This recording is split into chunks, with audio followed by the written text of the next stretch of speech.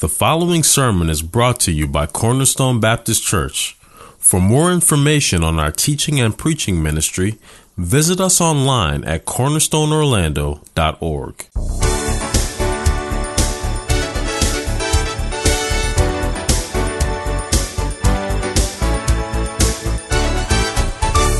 The title of our sermon this evening, The Lord to the Lukewarm.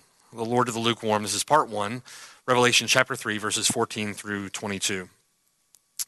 So tonight, in our ongoing study of the revelation of the Lord Jesus Christ, we come now to the last in a series of 7 churches across Asia Minor addressed by the Lord of the church. 7 representative churches chosen from across Asia Minor, from among many churches in Asia Minor at the time, but these 7 representative of the whole. And it's important to note, it's important to understand that not simply representative of the first century churches there in Asia Minor, but representative of the Lord's church in every generation since then, certainly representative of churches in our own generation. So then, what is said by the Lord to the church at Laodicea is not merely addressed to that particular church in that particular location at that particular time, but is instead intended for, authoritative for, profitable for, useful for all the churches, even churches in our own day, and in particular our own church. The Spirit says, he who has an ear, let him hear what the Spirit says to the churches. And that is the church, the Lord's church, the church militant in every generation. Now think with me. The Lord addresses his letters to each of the churches with respect to their witness and their conduct in the midst of tribulation. Think with me about what the Lord's doing, the Lord's purpose during this time, these churches, first century Asia Minor. The Lord addresses his letters to each of those churches with respect to their witness and with respect to their conduct in the midst of tribulation. The church at Ephesus faced false teachers spreading lies. They persevered, they labored without becoming weary, and yet they had left their first love and were not faithful witnesses for Jesus Christ, and the Lord calls them to repentance. The church at Smyrna suffered tribulation, persecution, intense poverty, and the church at Smyrna was found to be faithful in the midst of her tribulation. The church at Pergamos faced persecution from without, where Satan's throne is, and also faced infiltration from within. False teachers spreading the lies of Balaam and the Nicolaitans. The church failed to deal effectively with that error through church discipline, and the Lord rebuked them. The church at Thyatira had worked diligently in the midst of tribulation, but had allowed a Jezebel in her midst to wreak havoc on the church from within. The church at Sardis had a good reputation among outsiders, had a good reputation of being alive, but lacked the fruit of a living faith in their witness for Jesus Christ and was truly found to be dead. Philadelphia faced severe persecution from the Jews. They were given an open door to the kingdom, an open door with the gospel, and they persevered under great persecution and were found to be faithful. Laodicea, finally, was comfortable. Laodicea lacked zeal. And when the church is to be a lampstand, a light in a dark place, Laodicea was tepid and found to be useless. So each of the churches are addressed regarding their witness and regarding their conduct in the midst of tribulation, in the midst of this age of tribulation. It is an age of tribulation that began in the last days. Those days began with the incarnation of the Lord Jesus Christ, the crucifixion of the Lord Jesus Christ, the ascension of the Lord Jesus Christ, and they continue now into our day. This is the age of tribulation. And that tribulation coming from hostility from the world heaped upon the church from without, and that tribulation, that thlipsis, that pressure coming from sin and error that arose from within the church, from within their midst. And that is the same with us today. We face both persecution from without and we face difficulty from within. And the church in every generation must be prepared through faith in the Lord Jesus Christ to persevere, to be faithful unto the end, to be faithful even unto death on behalf of the Lord Jesus Christ. And he says, whoever overcomes, I'll give to him a crown of life, right? We're to be faithful in our generation. We're to be faithful in our own period of tribulation. We are the church militant. The torch has been passed to us, and we are responsible to be faithful with it. Now that serves as the connection then between what the Lord says to these representative churches in the opening chapters of Revelation and what the Spirit says to all the churches, and in particular what the Spirit says to our church. We are the church militant. We are the church in the tribulation of the last days. We are to be lampstands, lights shining in a dark place. And we are to be concerned then with our witness. We're to be concerned with our conduct in the midst of our tribulation. That's where we get instruction. That's where we get help, aid from these letters to the churches. We're to be faithful in our own conduct, faithful with our own witness in our own time of tribulation. And we take instruction, we take encouragement, we take commendation. We also take correction. We also take rebuke from these addresses to the representative churches across Asia Minor in the first century. So we have to ask the applicational question then, how are we bearing up? How are we faring under the tribulation of these last days? Tribulation is increasing as birth pains upon a pregnant woman, Matthew 24. They're increasing in frequency. They're increasing in severity. How are we bearing up? How will we bear up? Are we prepared to face the tribulation that is coming, the persecution that's coming?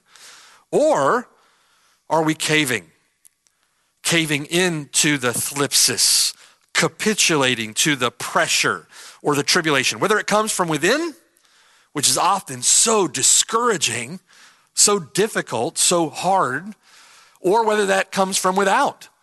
Those who would persecute us and continue to persecute us, throwing grenades at us from over the wall, so to speak. How are we faring? Are we persevering in faith? Are we persevering in faithfulness? Or are we compromising? Are we capitulating to the pressure? Will you obey our Lord who gave himself for his church, or will you give in to the fear of man? That's a question before the church in every age, in every generation. Will you obey the Lord who gave himself in death for his bride, or will we cave to the fear of man? Will you obey your boss, or will you obey the head of the church? When those two come into conflict, when you face the antagonism, when you face the hostility of the beast, who is it that you will obey? Who is it that you will follow? That's what we're talking about. We're talking about the antagonism and the hostility of the beast. Will you obey the government, or will you obey the Lord Jesus Christ? When those two come into conflict, what will you do? Will we labor in his vineyard, as we talked about this morning during the call to repentance? Or are we sitting on our laurels? Will we retreat to that which is comfortable? Enjoy ourselves in our leisure, floating to heaven on flowery beds of ease while others sailed on bloody seas? Well, studying this book, studying these letters in particular, Revelation chapter 3, we're to take encouragement, we're to take exhortation from each condemnation. We're also, each commendation. We're also to take correction. We're to take warning from each rebuke. And there is a severe warning for us here in the Lord's address to the church at Laodicea. We are to acknowledge that Jesus Christ, the one who himself faced suffering and death for you and I, he is sovereign and head over his church in love, and we are to prepare ourselves to face the tribulation of our own time in faith, through faith in him. And we are called to overcome. We're called to be overcomers. To him who overcomes, I will give the crown of life. To him who overcomes, I will grant to sit with me on my throne as I sit on my Father's throne. Our faith will be vindicated.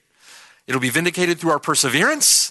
It'll be vindicated by the Lord Jesus Christ, and it'll be vindicated in judgment upon the wicked. And Christ will soon return to see to it.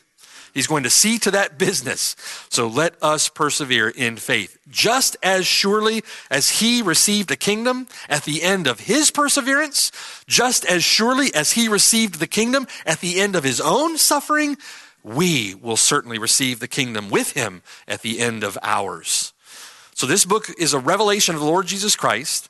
And that revelation of the Lord is to encourage his church, to exhort his church, to exhort his beloved bride in the midst of her suffering. That's what this book is for, to encourage the bride as she looks forward to the marriage supper of the Lamb. It's not a curiosity about future events, right? We're going to learn about future events, but it's not some bookshelf curiosity about future events. This is an encouragement to the Lord's church in our day. And that brings us now to the last of the Lord's addresses to these in the opening chapters of this book, to these 7 churches in Asia Minor, and that is the Lord's address to the church at Laodicea. How did Laodicea fare in her own response to difficulty, to the thlipsis, to the pressure, to her duress? How did the church at Laodicea respond to the pressure? How did she conduct herself in tribulation? Now, our text involves a message to the church that is in Laodicea.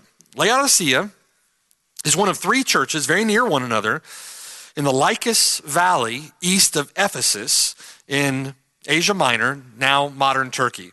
The churches were Laodicea in the Lycus Valley east of Ephesus. The churches were Laodicea, Hierapolis, and Colossae.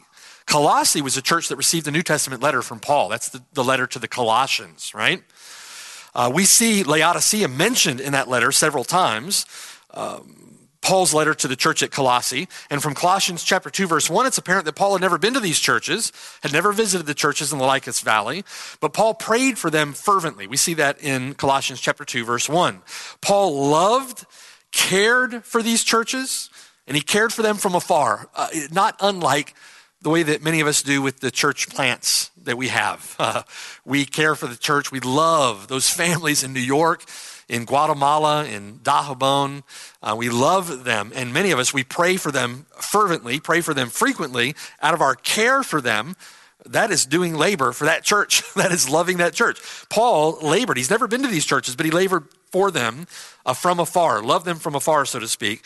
And from Colossians chapter 1, verse 7, from Colossians chapter 4, verse 13, we know that Paul didn't plant these churches, but it's likely that Epaphras did plant these churches, and they would have circulated letters amongst themselves that were written. So if the church at Colossae received a letter, that would have been circulated among these 3 in the Lycus Valley, including a non-canonical letter from the Apostle Paul to the church at Laodicea, and we know that from a reading of Paul's letter to the Colossians.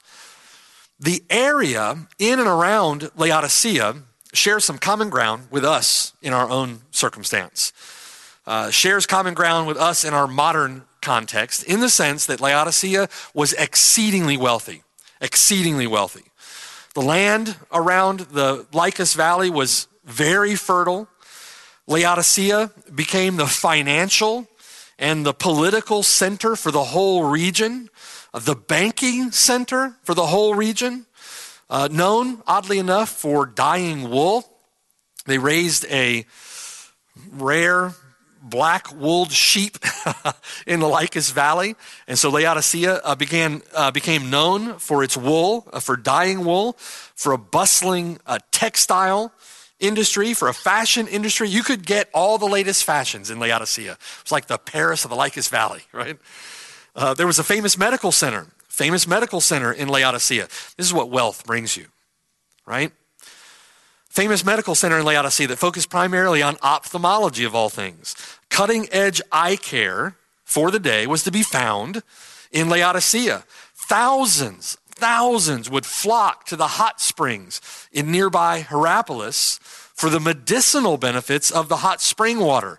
And as we'll see, prosperity can be a snare. A deadly snare, a deceptive snare, a test not easily passed. Now, our human author, the Apostle John, in the Spirit on the Lord's Day, he's been commanded to write the things which he sees and hears, and John hears the Lord begin his address to the church at Laodicea in verse 14. and to the angel of the church of the Laodiceans write. In other words, to that heavenly being, exemplifying the connection between the earthly and the heavenly, between the church on earth and the Lord in the throne room of heaven, write. These things says the Amen, the faithful and true witness, the beginning of the creation of God. That's as far as we're going to get tonight. We're going to consider this text over a couple of weeks. The Lord opens this address to the church at Laodicea with a threefold description of his person.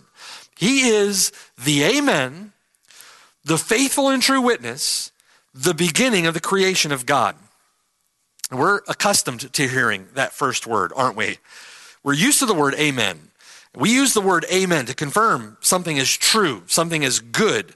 We respond to the word of God by saying amen. We give it an affirmation it's almost as if our spirit were witnessing with his spirit witnessing with our spirit that we're children of God. We affirm the word of God with a hearty amen when we agree and we see it as good. And so it's certainly appropriate for the Lord Jesus Christ to use the word as a confirmation for his own character. He is the great Amen.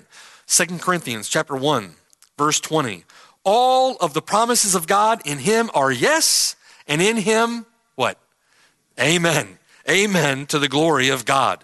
He is the great Amen. Now it's fascinating that there are only two places in all the Bible where the word amen refers to a name. One place is here, Revelation chapter 3. The other is in Isaiah 65. And I want you to turn there with me. Isaiah 65. And that word, that name, amen, a reference to Yahweh. Now the Lord, in these letters to the churches in Revelation, the Lord has made frequent reference to Isaiah already. But let's turn here to Isaiah 65 and see if we can shed some light on our text. Isaiah 65. In Isaiah 65, really in that context, Isaiah is pleading with God in repentance. Israel has become like those who've never called on the name of the Lord. They've become like the Gentile nations around them. And Isaiah pleads, Lord, we are all like an unclean thing. All our righteousnesses are as filthy rags. We fade as a leaf, and our iniquities like the wind have taken us away. And Isaiah asks the Lord in context, will you restrain yourself in the face of these offenses? And God responds by proclaiming he will not restrain himself in the face of these offenses. God responds by proclaiming the inclusion of the Gentiles in his redemptive plans and purposes, in his salvation. And he pronounces judgment upon unbelieving Jews. Look at Isaiah 65, verse 1. Verse 1, I was sought by those who did not ask for me. I was found by those who did not seek me. I said, here I am, to a nation that was not called by my name.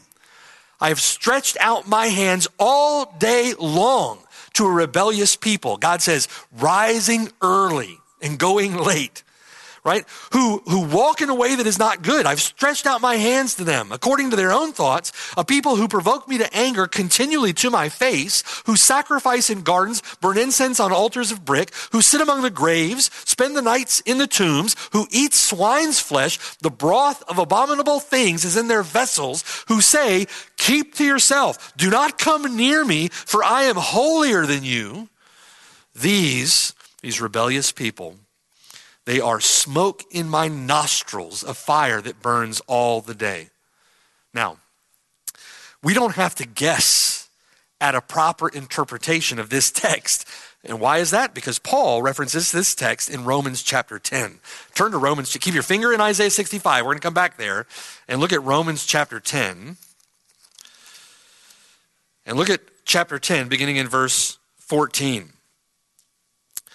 In Romans 10:14, Paul's going to interpret these verses for us. But Paul speaks of Israel's rejection of the gospel. And Paul speaks here of the inclusion of the Gentiles. He tells us exactly what Isaiah 65 is referring to. Whoever calls on the name of the Lord will be saved. Is salvation for the Jews? Not only. Whoever calls on the name of the Lord will be saved. God has planned from the beginning to include the nations. Look at verse 14. How then shall they call on him in whom they've not believed? How shall they believe in him of whom they've not heard? And how shall they hear without a preacher? How shall they preach unless they are sent? As it is written. And we're talking about preaching the gospel to the Gentile nations, and the Gentiles being included in God's redemptive plans and purposes, Gentiles flooding into the Lord's people, flooding into the Lord's church. How beautiful are the feet of those who preach the gospel of peace, who bring glad tidings of good things. But, verse 16, they have not all obeyed the gospel. For Isaiah says, Lord, who has believed our report? So then, faith comes by hearing, and hearing by the word of God. I'm really looking forward to getting into this text in a couple of years when we get to Romans chapter 10. We're going to really be blessed by going through that text together. Verse 18, but I say, have they not heard? Yes, indeed. They've heard. Their sound has gone out to all the earth, and their words to the ends of the world. But I say, did Israel not know? First, Moses says, I will provoke you to jealousy by those who are not a nation. I will move you to anger by a foolish nation.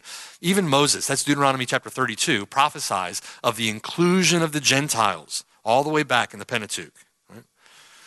But Isaiah is very bold. Why is Isaiah bold in what he says? Because he's going to say this to Jews. He's going to say this to the Jews. Isaiah is very bold and says, I was found by those who did not seek me. I was made manifest to those who did not ask for me. Israel is going to be judged, and God will be found by the Gentiles. But to Israel, he says, all day long I have stretched out my hands to a disobedient and contrary people. It is as though God shakes off the dust of his feet and turns through the Apostle Paul to the Gentiles and preaches the gospel. Do you see? The inclusion of the Gentiles. Back in Isaiah chapter 65. Isaiah 65. So God says to the Jews in verse 12, Isaiah 65, verse 12, when I called you, you did not answer. When I spoke, you did not hear, but did evil before my eyes and chose that in which I do not delight.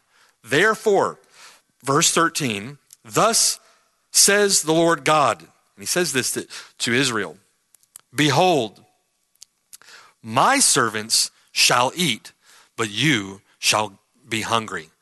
That's judgment. My servants shall drink, but you shall be thirsty. Behold, my servants shall rejoice, but you shall be ashamed.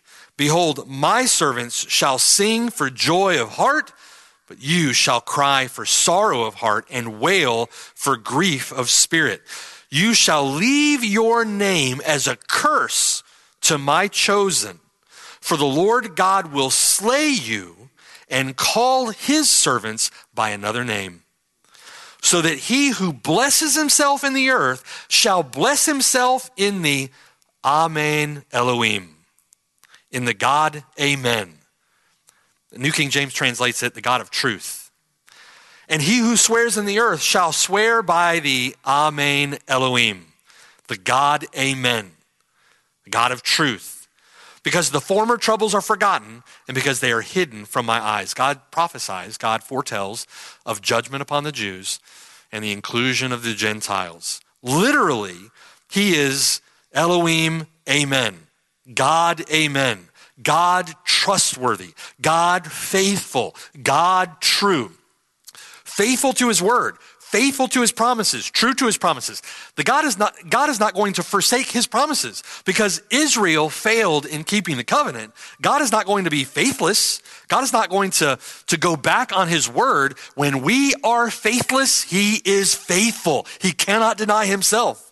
God is going to be faithful. He is the God, amen. All of the promises of God are yes and amen in him. He is the God trustworthy, the God faithful, the God true. The Septuagint, translating this as the God of truth, he is the one in whom all promises are fulfilled. He is the Amen. Now, the question becomes then, how does he fulfill his promises? How will he fulfill his promises? He's going to fulfill fulfill his promises by the inclusion of the Gentiles. The Gentiles, through faith in the promised Messiah, through faith in God's own Son, our Lord Jesus Christ, the Gentiles become the seed of Abraham through faith in the Messiah. And he's going to do that by ushering in for them a glorious new creation. Look at verse 17.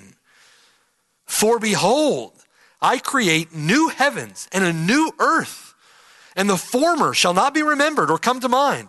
But be glad and rejoice forever in what I create. For behold, I create Jerusalem as a rejoicing, and her people a joy. I will rejoice in Jerusalem and joy in my people. Who are the my people that God is referring to here?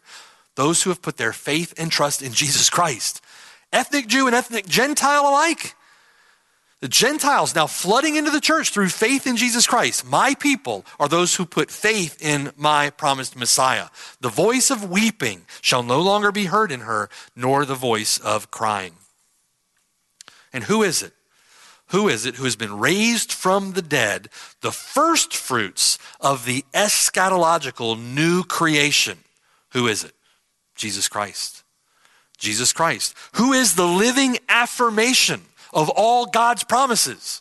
The Amen, Jesus Christ. Who is the living embodiment of God's own faithfulness to his word? The Amen, the Lord Jesus Christ. In whom does God fulfill all of his word? Jesus Christ, the Amen, the faithful and true witness. Do you see? Revelation chapter 3, verse 14, Jesus Christ, the Amen, the faithful and the true witness, the beginning of the new creation of God. In Colossians chapter 1, verse 18, he, the Lord Jesus Christ, is the head of the body, the church, who is the beginning, the firstborn from the dead. Those two, well, the second clause is explanatory of the first. Jesus Christ is the beginning, the firstborn from the dead. You see how they fit together? That in all things he may have the preeminence. In Revelation chapter 1, back there, verse 5, he is the faithful witness, the firstborn from the dead, and the ruler over the kings of the earth. Jesus Christ is God's Amen. He is the incarnate Amen, the living word. It's God's amen to all that God has said, all that God has done, all that God has promised. And he says this to a predominantly Gentile church. You see the significance of that.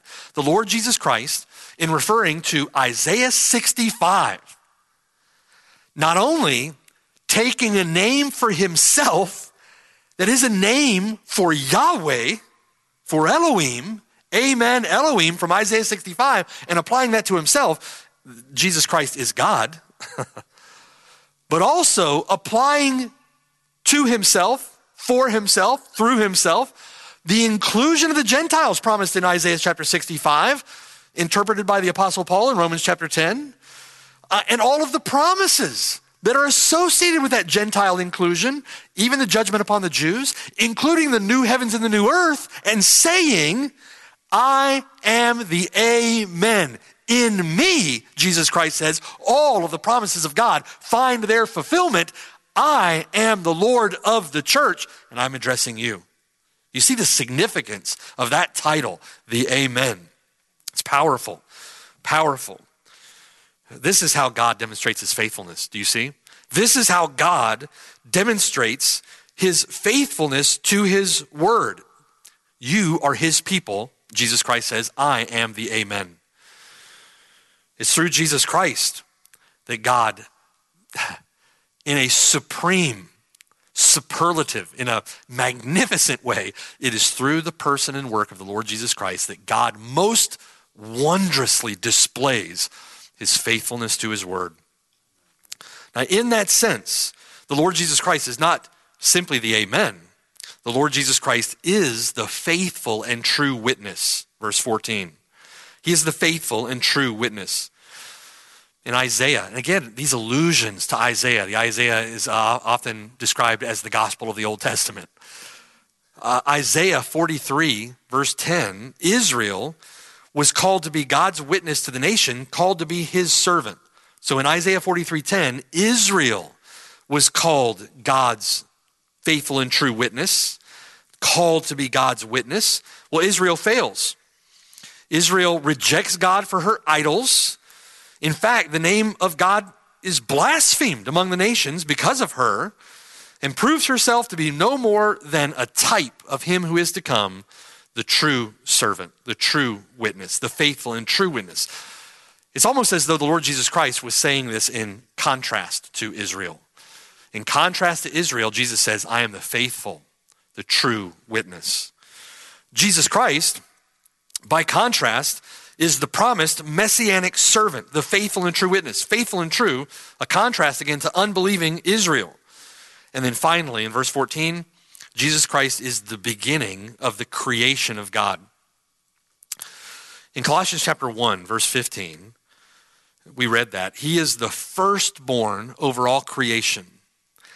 Doesn't mean that he was born in that sense or created in that sense. He is the prototokos. That's the word that's being used there. He is the inheritor. The prototokos was not necessarily chronologically born first. And because he is the prototokos does not mean that he is a created being. It means that he was positionally preeminent, supreme. It does not mean that he was the first created being. The Bible is clear that all things were created by him. John chapter 1, verse 1, without him, nothing was made that was made. The only ones who believe that he is the first of created things are proven heretics. Stop following the ignorance of foolish, depraved men and start following the Bible. The second person of the Trinity was not created, but he is the one who holds preeminence over all created things. He is the prototokos. In similar fashion, it's in a similar fashion that God refers to David, Psalm 89, as the firstborn. He refers to David as his prototokos, the highest of the kings of the earth. David wasn't the firstborn of the sons in the house of Jesse. But God says of David, Psalm 89, he is my prototokos.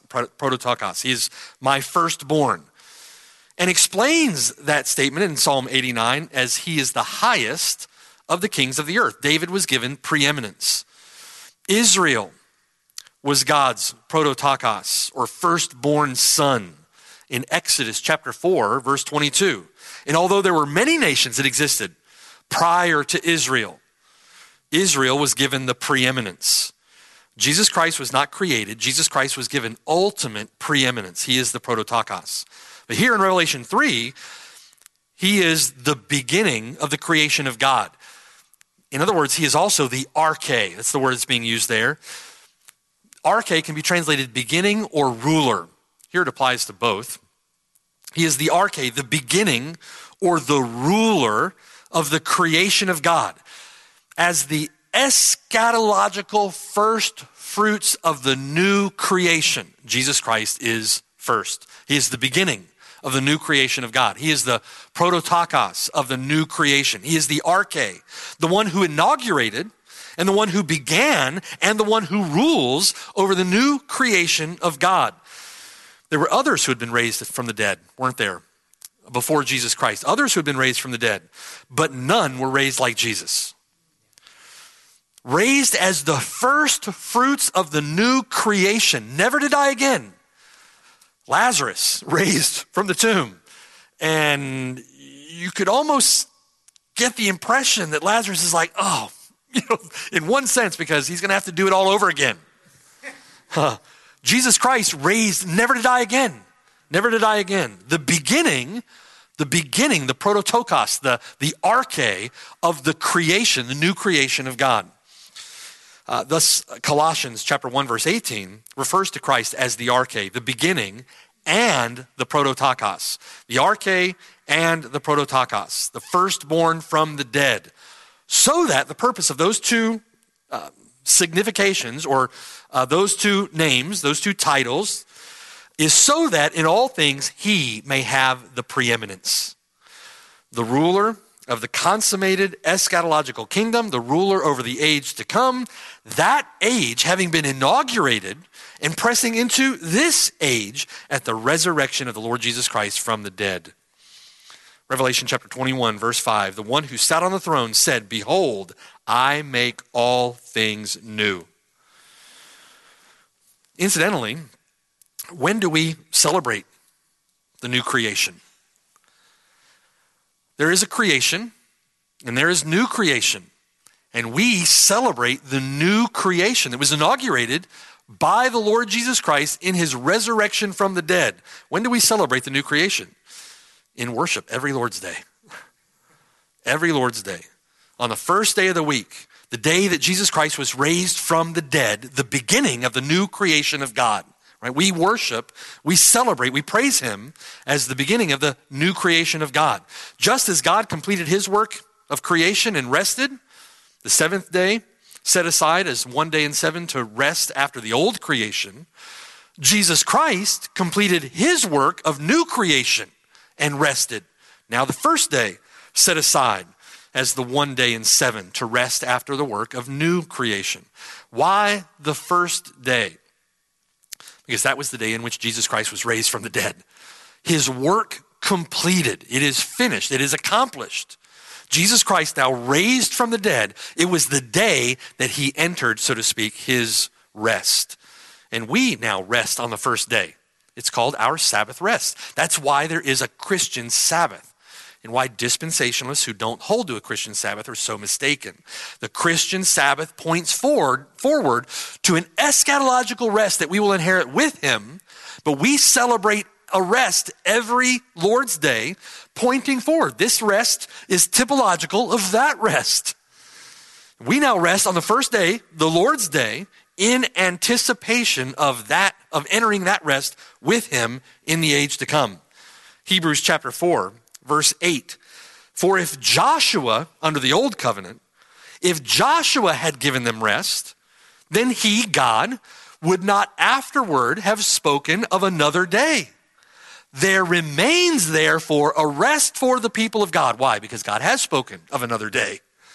For he, Jesus Christ, who has entered his rest, has himself also ceased from his work as God ceased from his. Verse 11, therefore, let us be diligent to enter that rest, lest anyone fall. It's beautiful, isn't it? How God, in infinite wisdom, weaves together this redemptive historical plan. From Genesis to Revelation, it is magnificent, wondrous, right? Revelation chapter 3, verse 14. These things says the Amen, the faithful and true witness, the beginning of the creation of God. He is our Lord, the Amen of God, the faithful and true witness of God, the one who has been given ultimate preeminence, the exalted one, the arche, the ruler over the new creation, the kingdom, consummated in the new heavens and the new earth in which righteousness dwells, the one who is head over all things to the church and is with her to the end of the age, the one who cares for her in her suffering, the one who exhorts and encourages and corrects and instructs and rebukes and calls her to repentance for her good. Brothers and sisters, let us hold fast to him. He is the Amen, the faithful and true witness, the beginning of the new creation of God. Let us hold fast our confidence in him, firm to the end. Cast off apathy. In any way we find ourselves to resemble, in any way, the church at Laodicea, let us cast off our apathy. Let us cast off lukewarm devotion. Our arche, the captain of our salvation who has gone before us, he is the one who strengthens us. He has gone before us in tribulation. He has gone before us in suffering. He endured under the thlipsis, under the pressure, who for the joy set before him endured the shame of the cross. He is the one who protects us. He is the one who preserves us. Amen? He who has an ear, let him hear what the Spirit says to the churches. Pray with me. Father in heaven, Lord, we praise you and we thank you for the tremendous grace that is poured out in the person and work of our Lord Jesus Christ on our behalf. It is immeasurable and infinite, unfathomable, especially, Lord, considering our own sin. But we rejoice and revel in what you have done, exult in your promises to us, and rejoice that all those promises are not left to be fulfilled according to our own faithfulness, but left fulfilled and accomplished in the one who is faithful and true, in the Amen of God, the one who is the beginning of the new creation of God. We rejoice that it is accomplished by him, in him, through him, and to him, and for him. And may it be to your everlasting praise and worship. We thank you, Lord. Help us to persevere. Strengthen us, Lord, to endure. And Lord, I'm concerned that in many ways our generation is just like that area in the Lycus Valley, there around Laodicea in the first century, extraordinarily wealthy and shamefully lukewarm. It's so easy, Lord, to take our leisure. Help us to be fervent, zealous, faithful, earnest, devoted servants of our Lord Jesus Christ. Strengthen us by your Spirit, Lord, to take the light that you revealed to us, meditate on that such that it produces heat in our heart and mind for you, and employ us, Lord. Set us to work in your vineyard, and for the glory of your name, make us fruitful branches. In Jesus' name we pray. Amen.